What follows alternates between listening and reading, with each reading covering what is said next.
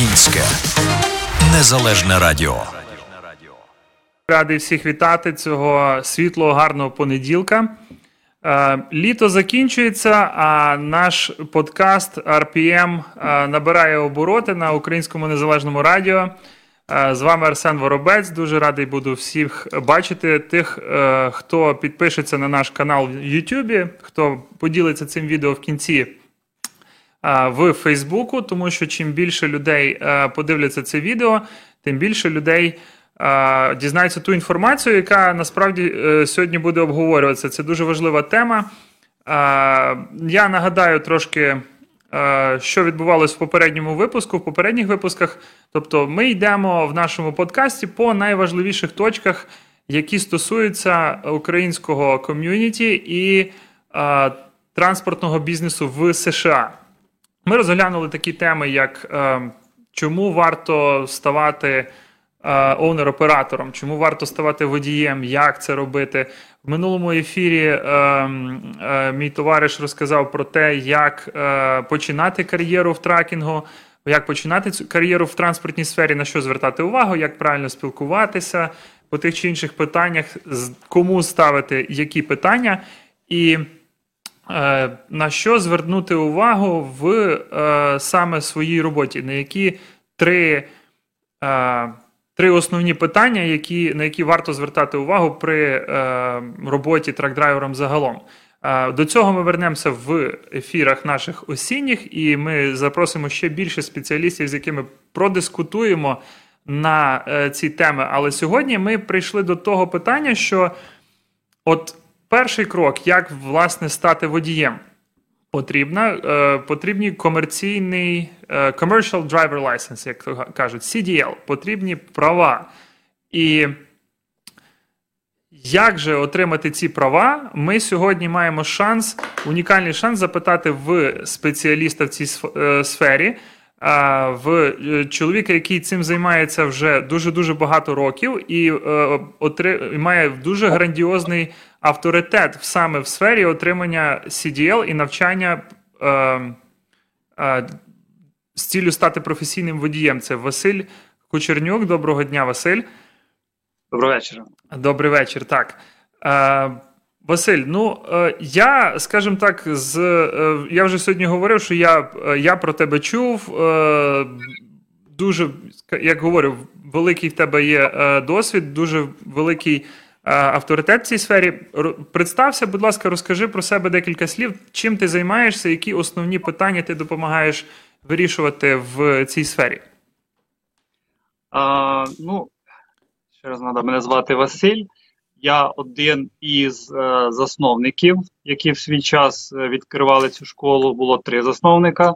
На сьогоднішній день власник тільки я. Школа вже працює 15-й рік, і на сьогоднішній день ми маємо понад 3000 випускників. Дуже великий відсоток з цих випускників є саме українці. І так, про нашу школу знають багато саме в громаді Східної Європи. Українці знають, нас навчається багато українців, білорусів, молдаван і інших народів Східної Європи. Зрозуміло. 3000 випускників. Це вже дуже довгий шлях пройдений. Коли ви починали цю школу? У 2006 році. В 2006 році. Зрозуміло. А як це все починалося? Тобто, кому прийшла ідея і як, власне, ви заснували? Ви, напевно, самі спочатку отримали CDL? Так, звичайно. На той момент я вже мав CDL понад 5 років, працював водієм і попрацював оунер-оператором. А прийшла ідея моєму напарнику, який колись вчив їздити мене. Він був з Білорусі, і спочатку ми це робили неофіційно. Як багато зараз хто займається, один з шляхів отримати CDL – це є підприємці, які неофіційно, без ліцензії навчають водіїв і потім допомагають їм здати вже ці іспити. А потім в один момент ми вирішили вийти на інший рівень і отримати ліцензію і вже працювати в цій галузі офіційно. І так десь приблизно рік у нас пішов на отримання ліцензії, тому що інформації було небагато. І з 2006 року ми вже працюємо офіційно, вже скоро, незабаром буде 15 років. 15 років, зрозуміло. Ну, 15 років – це досить такий серйозний педагогічний стаж, скажімо так, з точки зору викладацької діяльності. Людям вже на відповідних сферах присвоюють дуже високі звання за і вислугу років, і за кількість випускників, і якщо порахувати, тобто скільком людям ви насправді дали можливість, допомогли отримати можливість заробляти, скільки цих людей зараз мають свої транспортні компанії, або, можливо, навчають водіїв далі, то ви просто цей, скажімо, на таких людях, як ви, тримається Америка насправді, тому що ви не просто, ви одні з тих українців, які не просто тримають знання в себе, а які ще передають їх далі, щоб люди їх могли використовувати. Це дуже цінно для суспільства загалом. Це в цьому і є вся краса педагогічної діяльності загалом. Але перейдемо до такого, тобто більш бізнесової якоїсь складової, прагматичної. От я, наприклад, протягом 2020 року декілька разів, протягом коронавірусу, того локдауну, який був, декілька разів задумувався над тим, щоб почати якусь водійську кар'єру, наприклад. І давай змоделюємо ситуацію.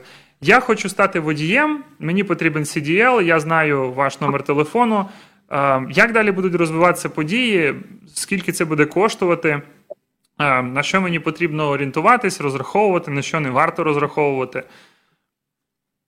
Ну, якщо ви вже прийняли рішення піти саме в школу, а не один з інших альтернативних варіантів, які є отримання CDL, і якщо ви брали саме нашу школу, тому ви приходите, ми вас реєструємо, починаємо працювати. В двох словах розкажу процес навчання в нашій школі. Коли почався локдаун, ми в авральному режимі створили веб-сайт. Тобто основна частина теоретичної підготовки ми перевели в режим онлайн. Це веб-сайт, до якого мають доступ наші студенти. Інформація подається в вигляді навчальних відео. Всі відео дублюються 4 мовами, включаючи українську. Це саме перша частина, теоретична підготовка на екзамен для отримання перміту. Багато хто готує на цей екзамен, просто дають студентам питання, відповіді, сідай, от тобі там 200 запитань, вивчиш.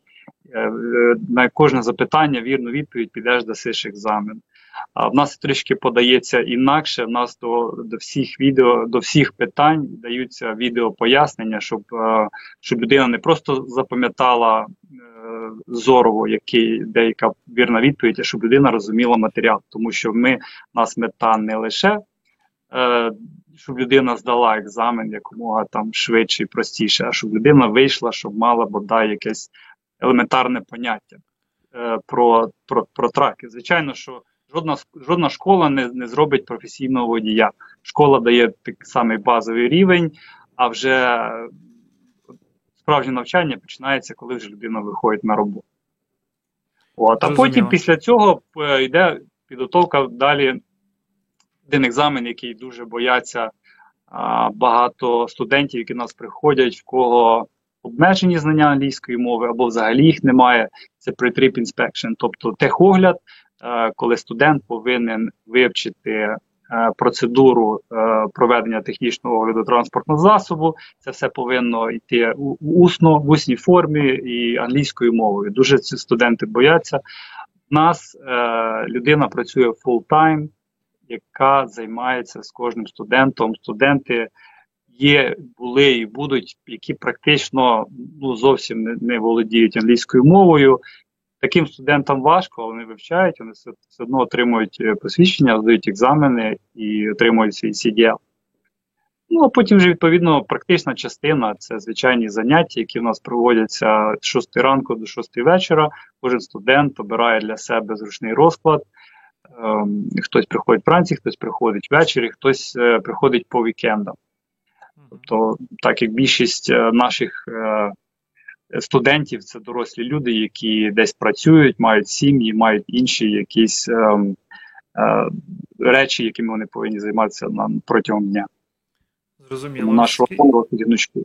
Ну, екзамени здаються безпосередньо в школі. Тобто ми не їдемо в Secretary of State, а екзаменатори приїжджають до нас, і екзамени здаються на цій самій техніці, на якій ми вчимося, на цьому самому майданчику, де проводяться заняття. Зрозуміло. Зрозуміло. Ну, така досить конкретна відповідь. Дякую тобі. Скажи, будь ласка, скільки часу займає навчання? От я прийняв рішення, зареєструвався у вас, тобто коли буде, я можу, скажімо так, розраховувати на те, що я вже буду щось знати. Ну не те, щоб щось знати, я неправильно висловився. Ну, отримати CDL. За 4 неділі. Тобто 4 тижні навчання теорії, так? Да? 4 тижні можна швидше, але це термін визначений штатом. Тобто, якщо це офіційна школа з ліцензією, школа не може випустити студента менш ніж за 4 неділі від моменту реєстрації. Навіть якщо суперздібний студент і суперінтенсивно займатися, можна навчити за 2 неділі. Але от ми маємо певні часові обмеження. Тому мінімальний термін 4 неділі. Максимальний, тут вже важко сказати, були у нас рекордсмени, що і рік вчилися, але це вже такі люди. Вічні студенти такі. Так. Їм було цікаво вчитися, а не отримати CDL, напевно. Мабуть, так ходили в школу, щоб вдома, мабуть, з жінкою і дітьми не бути. То приходили на навчання. Так, вони, можливо, йдуть загалом в траковий бізнес. Так. Дуже. Скажи, будь ласка, скільки коштують твої послуги? Два варіанти зараз у нас. Це з минулого року школам вже дозволили здавати на автоматах, тому в нас, якщо це автомат, то це коштує вартість повного курсу 3300 на механіці, оскільки на механіці потрібно трішки більше годин витрати на навчання, це коштує 3900. Вартість навчання входить повністю підготовка по теорію, підготовка по практиці, вартість тесту на наркотики, які вимагаються штатом, і всі екзамени, включаючи перездачі. Тобто в нас фіксована вартість, за яку студент записується, це вже буде в будь-якому випадку вартість, яку він заплатить за свій CDL. Тобто, якщо студент у нас не здає екзамен, ми продовжуємо студентом працювати і до тих пір, поки студент не здасть свій екзамен. Переважно більшість здають за першим разом, але всяке трапляється. Якщо хтось не здає, ми продовжуємо займатися і, як правило, це на наступний тиждень студент... Ви на другий рік нікого не лишаєте, так? Якщо ви не здали екзамен десь в кінці грудня, то цілком можливо, що ви лишитесь на другий рік. На другий рік, зрозуміло. Цікаве питання, тоді ще таке є практика, яким чином проходить практичне навчання? Тобто у вас є якийсь власний транспорт, транспортна компанія, ви проводите практичні заняття тут по Чикаго, чи ви їздите по штатах? Географічно ми розташовані північніше до Чикаго, це десь біля години їзди від Чикаго. Тому всі заняття відбуваються в радіусі 10 миль від школи. До Чикаго ми не доїжджаємо. До Чикаго ми не любимо туди їздити. У нас тут трішки спокійніше, менше рух. Заняття відбуваються, тобто в нас своя техніка, в нас 9 автомобілів, які використовуються виключно для навчання студентів. Це автомобілі спеціально обладнані, спеціальною страхівкою. І навчають студентів... Подвійний набір педалей є, чи як? Ні, немає, не вимагаються педалі. Тому, наскільки я знаю, в легкових це обов'язково. Інструктор має мати гальмівну педаль. На вантажних автомобілях це не вимагається, тому я не знаю, наскільки я знаю, в жодній школі цього не ставлять. Це технічно досить таки складно. Я зрозумів. Переважно це йдуть люди, Ну, вже люди мають права, тобто вони вже мають драйвер лайсенс на той момент. Так, вже не спутують газ із гальмом. Хоча бувають всякі. Не те, щоб я якось співвідносив ці два питання, але наскільки багато жінок приходить до вас? Це не має ніякого відношення до попереднього речення, але тим не менше хотів запитати. Дуже цікаве питання. Я хотів ставити репліку, коли пішла мова про чоловіків, які йдуть в тракінг, щоб не бути вдома з дружиною. Дуже останнім часом багато пішло жінок. Я так пов'язую це з тим, мабуть, після того, як ввели обов'язкові електронні логбуки, овнери почали відправляти своїх жінок, дружин, щоб вони отримували CDL. І вони їздять в тімі. Дуже багато жінок, більшість жінок, які приходять до нас вчитися, це ті жінки, в кого вже чоловік працює водієм або має власний трак, і вони як сімейний бізнес вже їздять разом, заробляють гроші. Але багато і жінок, і молодих дівчат, які самостійно приймають рішення, отримують CDL, підтримуємо з багатьма зв'язок. Деякі вже є одна жінка, вона вже має свою невеличку компанію, хоча вона отримала CDL менше 2 років тому. Тому дівчата і жінки також досить успішні в цій галузі. Зрозуміло. Ну, основні питання, що стосуються твоєї, власне, діяльності школи і того, як все проходить, ми якби розглянули. Скажи мені, от цікаве таке, що мене цікавило, коли я сюди їхав, і ти сьогодні сказав 3000 людей. От, що ти можеш сказати, наприклад, про своїх випускників? Ким ти гордишся найбільше? От з ким ти далі дружиш, підтримуєш стосунки? Можливо, люди відкрили компанії, можливо, люди закрили компанії, не знаю. Багато людей, з якими досі спілкуємось, телефонують. Особливо зараз відомо, що такий маркет, всім бракує водіїв. І багато дзвонять старих контактів, навіть як ти сказав, що ти не працював ще в компанії, де набирають новачків. Дуже багато компаній міняють ці вимоги і настільки desperate, що набирають будь-кого без досвіду, без нічого, аби тільки був CDL. І навіть того, що рік вчився, взяли на роботу, бачиш? Так. Ким пишаюся, мені не спадає на думку ніхто конкретно, чи міг би я там розказати історію або навести приклад, чи назвати ім'я, але часом з'являються студенти, які наважуються на цей крок, попри якісь там соціальні догми, ті самі жінки. Там була студентка, я не знаю, її на вигляд, може, там 30 кілограм ваги, маленька, худенька, і я уявляю, що їй було важко. Тому для неї це було значно більше досягнення, ніж для здорового дядька, який прийшов, якому це дається трішки легше. Я не хочу, знову ж таки, я не підкреслюю стереотип, що жінкам важче навчитися їздити.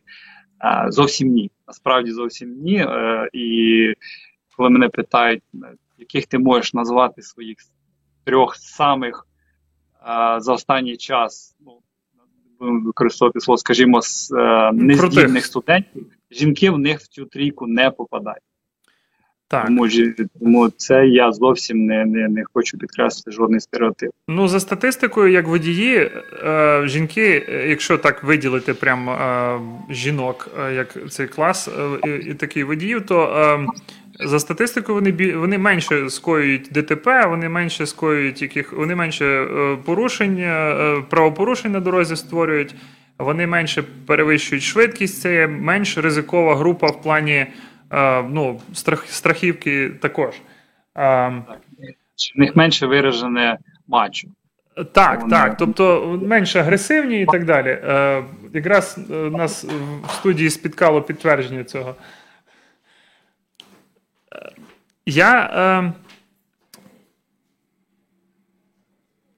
В мене таке питання виникло. От що б ти порадив насправді жінкам, дівчатам і так далі з неочевидного про цю індустрію, про цю професію, про саме навчання, для того, щоб якось підняти дух тим, хто зараз, можливо, хоче піти, спробувати, але вагається?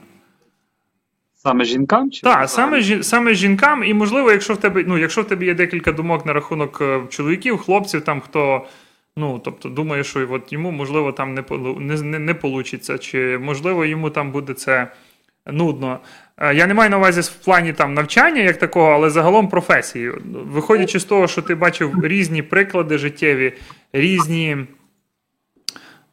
можливо, дороги, які люди пройшли до того, як прийти саме в транспортний бізнес. Мені важко одразу так сформулювати, яку саме я б дав би пораду дівчатам чи жінкам, тому що люди, які приходять, набір відмазок, які люди самі собі для себе придумують, досить такий стандартний. Я не можу, бо в мене немає англійської, або дуже погана англійська. Я не можу, бо я вже старший, я вже старий, мені вже 50. Який старий 50. Я не можу, бо в мене там болить коліно, я не можу, бо в мене тиск, я не можу, бо в мене там вдома діти, або є таке, що я не можу, бо я жінка, а чи у вас навчаються жінки? Особливо жінки, їм потрібно, можливо, прийти, побачити, каже, а покажіть, хто тут, як у вас жінки займаються. Їм цікаво подивитися, як займається жінка, це їм надає також якусь певність. Будь-хто, хто які для себе обмеження ставить, чи то вік, чи знання англійської мови, чи стать, чи будь-що, абсолютно немає, це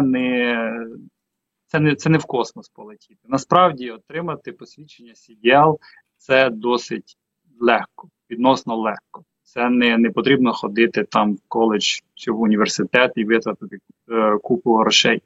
Стати водієм професійним, я не кажу, що це легко, на це вже йде трохи більше часу, потрібен досвід. Стають абсолютно всі, хто до цього прагне, хто цього захоче. Абсолютно я не бачу жодних обмежень. Навіть в здоров'ї. Навіть в нас був студент, американець, напроти нього був протез. Він проходив спеціальну медкомісію, йому дали дозвіл, і в нього протез, він здавав екзамени, він отримав посвідчення CDL. Ти добив просто, добив всі ті відмазки про те, що старий, молодий, хочу, не можу, болить, а тут вже прям добив. Бо це якби останній якийсь аргумент, який може бути, знаєш. Коли людина з якимось очевидним обмеженням. І дуже, дуже хорошу ти думку сказав, і я колись працював в українській транспортній компанії, моїм керівником був такий Герман Ізидрович, і він сказав, що дійсно навчитись їздити, навчитись управляти вантажівкою – це доволі легка, проста справа, а от стати професійним водієм – це щоденна праця, навчання і досвід. Це те, що, як ти кажеш, ви можете дати якийсь старт, але далі людина має вчитися сама. Які серед твоїх випускників, можливо, ти чув якийсь фідбек від них, які подальші кроки найважливіші повинен навчитися водій, і які історії ти чув, де водії прямо на практиці з якихось цікавих випадків виловлювали якісь неординарні ситуації, з неординарних ситуацій виловлювали той досвід, який їм, можливо, життя врятував, можливо, комусь життя врятував, або там вберіг від якихось втрат. Що особливого далі варто навчитися, і як ти це бачиш? Після вже школи і отримання CDL? Річ в тім, ти також, як ти вже в цій галузі працюєш, ти історії наслухався багато. Я не можу відокремити щось одне. Тобі потрібно навчитися добре їздити заднім ходом з причіпом, чи потрібно вміти втримати транспортний засіб в аварійній ситуації, чи потрібно їсти в горах, потрібно це знати все. Самий важливий період одразу після школи. Є деякі компанії настільки зараз швидко хочуть випускати водіїв, вони беруть водія, неділя, дві стажування з іншим водієм, потім відправляють самого. Якби мій друг, наприклад, сам, який мені не байдужий, сказав, що от я випустився зі школи, я вже 2 неділі поїздив, я відчуваю, що можу поїхати сам, я би радив постажуватися довше. Цей період стажування дуже важливий. Самий небезпечний у водія це той період, коли він відчув себе професіоналом. От спочатку проходить страх, потім вже з'являється трошки впевненість, потім вже людина розслабляється, бо відчуває себе, що в мене вже місяць. Що вже може статися, називається? Я вже професіонал, я вже можу ставати на 2 колеса і їхати. Насправді це самий небезпечний період, який з мого досвіду це рік часу. Від року до 2 досвіду я бачив і маю, тобто мої колеги, які працюють в сейфті і надають послуги також там, різним компаніям, маленьким, великим, вони кажуть, що від року до 2 або після першої зими, можна так сказати, люди роблять найбільшу кількість всяких аварій і просто дурнуватих проступків. От з моєї історії це були там вантаж персиків, які заморозили, або там якісь гнилі банани. Це просто вже історії таких історій дуже багато йде. І до того, щоб там в Вісконсин поїхати і просто скласти трак з трейлером на бік. Там, знаєте, є персики і банани, а є людське життя. І, на жаль, ми знаємо, це що трапляють речі значно гірші, ніж зіпсований вантаж. Зіпсований вантаж – це там халатність водія, який там не перевірив температуру в рефрижераторі. А є речі значно серйозніші. Так, на жаль, і таке доводиться бачити. Недавній випадок – це коли водій просто доволі вже, якраз він десь півтора роки досвіду у нього, на швидкості 72 милі на годину врізався впереді їдучий трак. Тобто, на щастя, обидвоє вижили.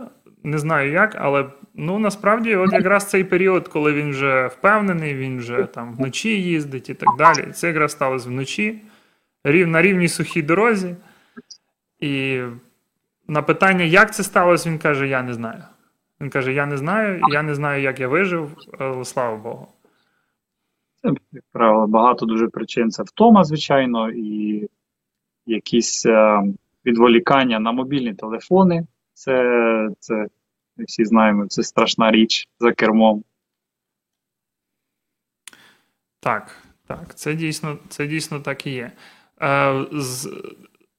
Сам ти, коли ти їздив, розкажи, як воно було тоді? От зараз люди приходять, ми з Гелою минулого випуску це піднімали питання, коли він починав, але все ж таки, для того, щоб, повернути до життя теперішніх водіїв там, чи якось так. Розкажи, як воно було їздити тоді, 18 років тому? От. Як воно було, почнемо з того, як було влаштуватися на роботу. Коли я пішов до боса, до поляка, мені сказали, поїдь купи хороший коньяк, поїдь купи добру закуску, завези в офіс, може тебе візьмуть на роботу. І я приїхав влаштовуватись на роботу з мого речом, на який я потратив гроші, і мене взяли на роботу. Скільки коштував коньяк? Різниця як зараз. Зараз водіїв приймають з хлібом, сіллю, приходь, будь ласка. Водіям купують коньяк, ні? Ще тобі бонус, ще людині, яка тебе привела, бонус, все, що завгодно. Хочеш синій трак, хочеш білий, жовтий, будь-який, тільки сідай і їдь. Це і одне. Потім, так як їздили колись, я би нікому вже не радив, я б сам не хотів би вже так їздити. що водії зараз їздять, водії мають час якийсь на сон. Тоді, в середньому ти спиш за ніч 4 години, і тебе диспетчер пушає, давай їдь, і ти їдеш, бо боїшся, щоб не було проблеми там з Щоб не роботою. звільнили тебе просто, так? Бо другий з коньяком вже стоїть там на вході. Так. А от про які речі можеш розказати, які насправді хай вони стануть, можливо, холодним душем трохи для теперішніх водіїв. Бо в мене, наприклад, є така історія, чисто про відношення до роботи, можливо, відношення до транспорту. Яку основну таку найбільшу різницю ти бачиш в теперішніх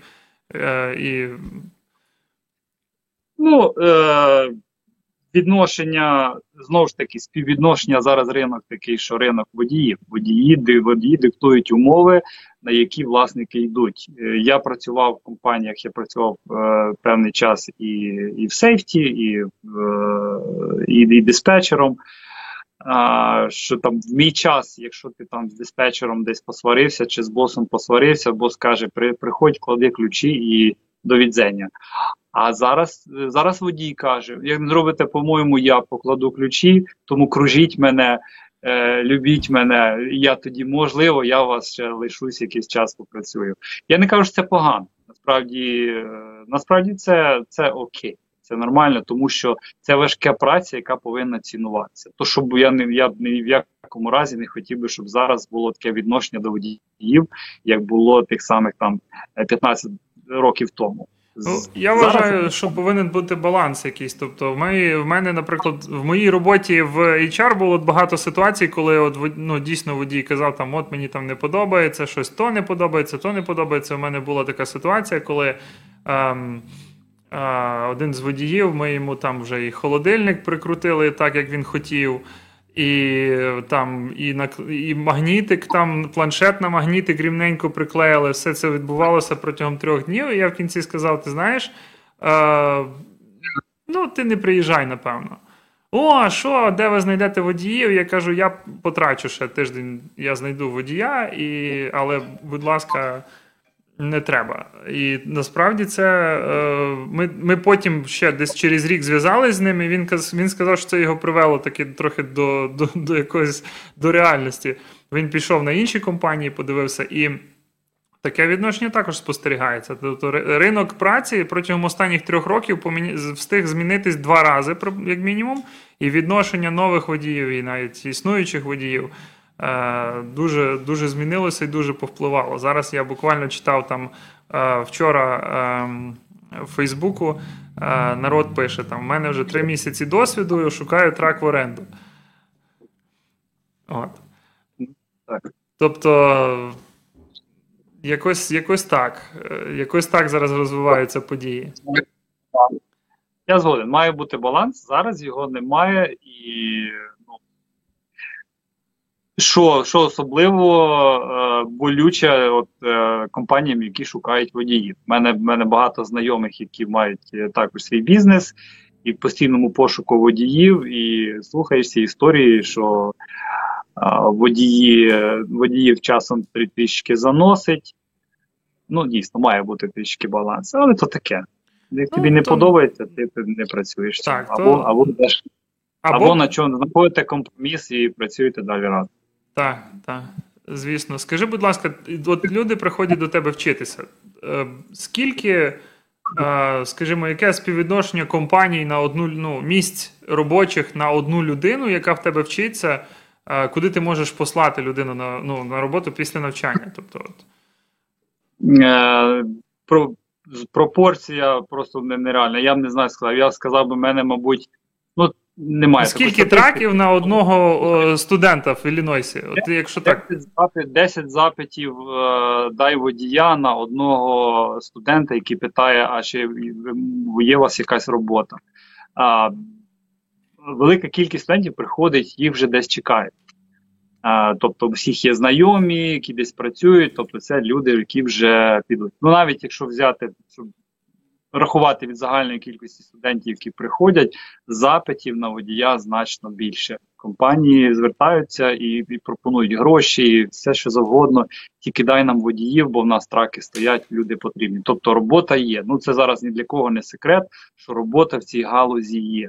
Ніхто без роботи не лишиться. Якщо хто матиме CDL і буде більш-менш адекватним водієм, адекватним працівником, з роботою зараз зовсім проблем немає. Ви це знаєте. Як рекрутер, ви це знаєте значно краще мене.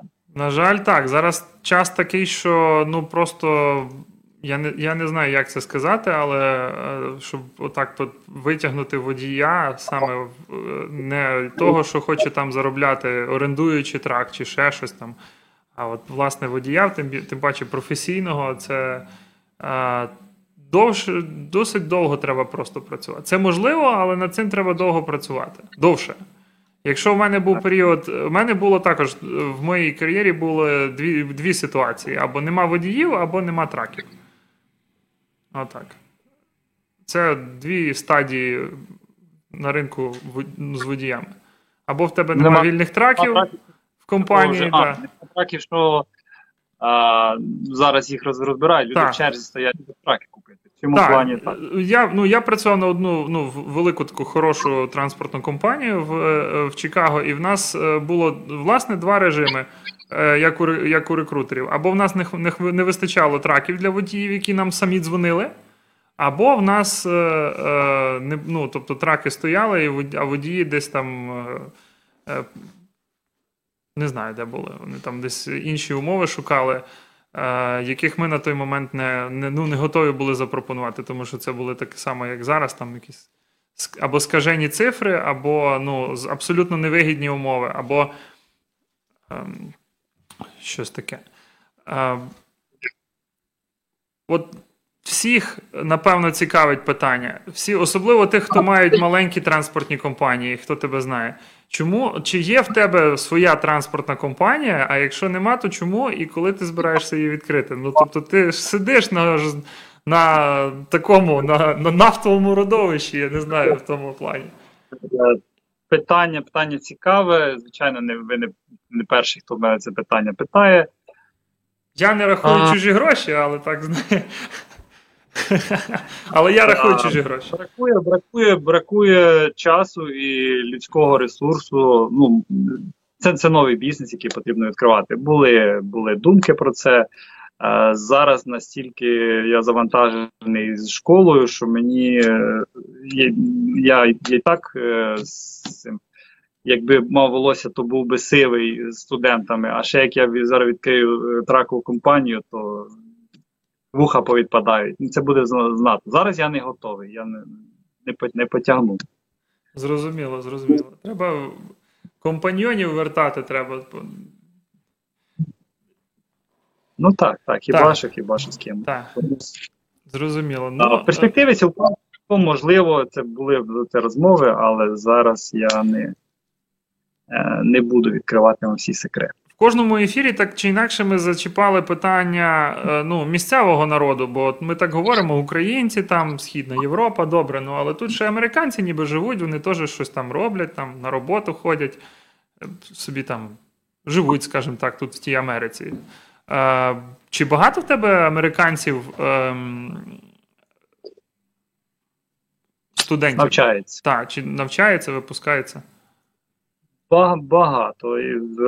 Десь приблизно відсотків 60 студентів, які в нас навчаються, це люди, які народжені тут, або з Латинської Америки багато студентів, а вже решту це вихід там іммігранти, переважно вихідці з Європи, Східної Європи. Американці навчаються, але в них зовсім інший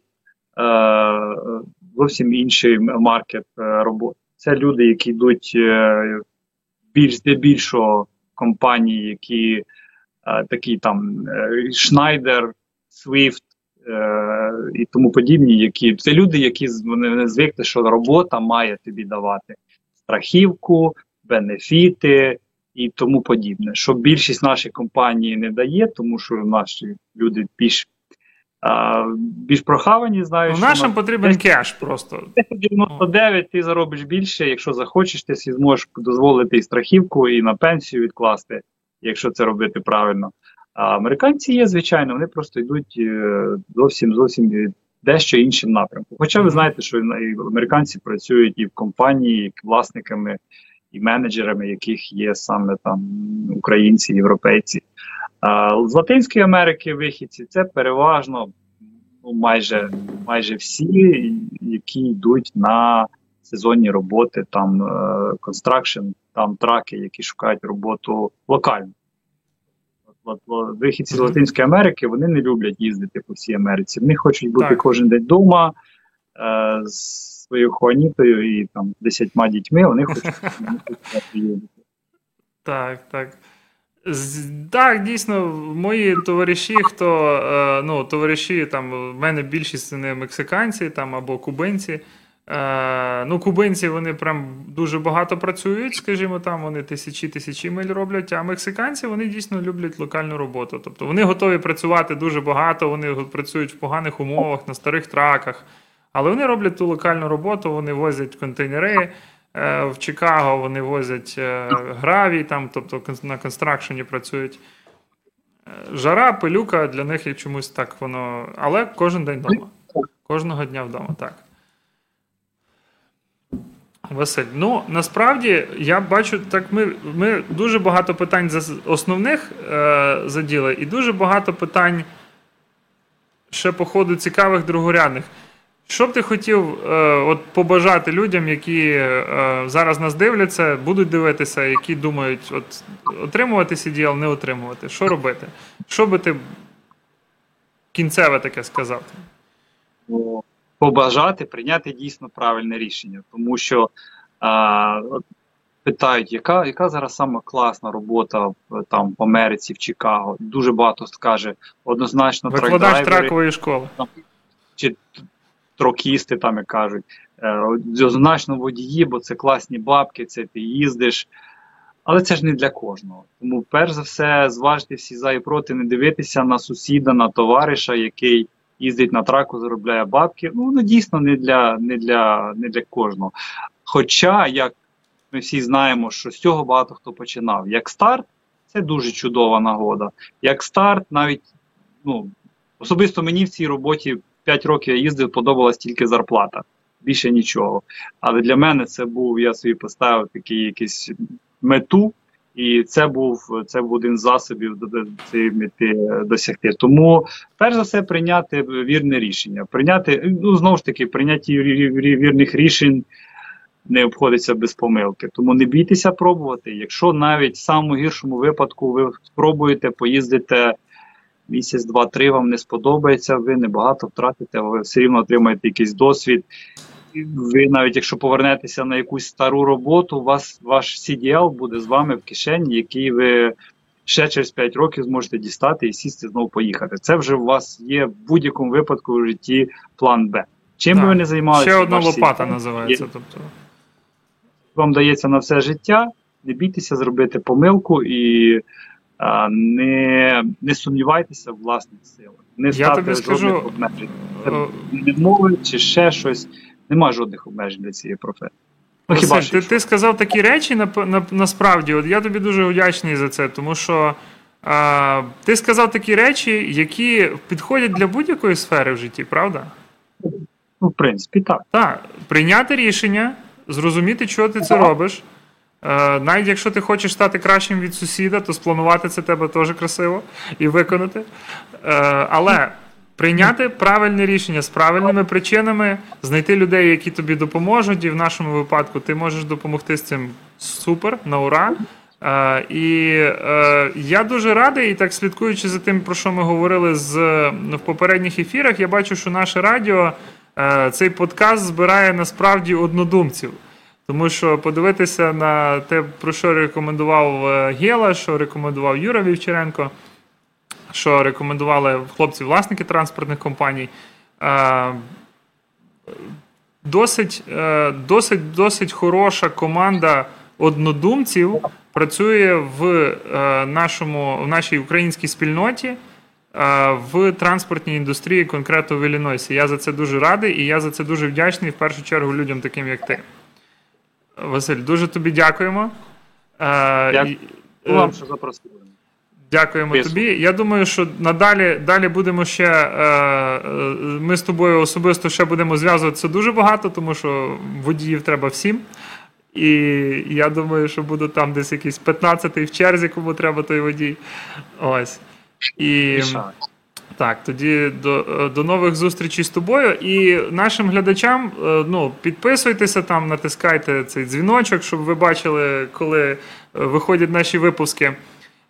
Ставте питання, і наступними, насправді, темами будуть... Наступною темою нашою, я думаю, буде, власне, здоров'я. Ми в минулому ефірі говорили про те, що, пам'ятаю, Юра Вівчаренко згадував, що дуже багато водіїв розглядають свою діяльність так, як з таким принципом, що буду їздити, поки вистачить здоров'я.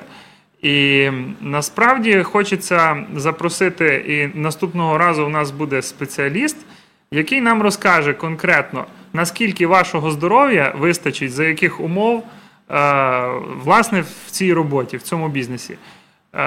Чому у вас що болить і як з цим боротися. Так що, будь ласка, слідкуйте за анонсами. Щастя, здоров'я, багато грошей. З вами був Арсен Воробець і RPN Подкаст. Українське незалежне радіо.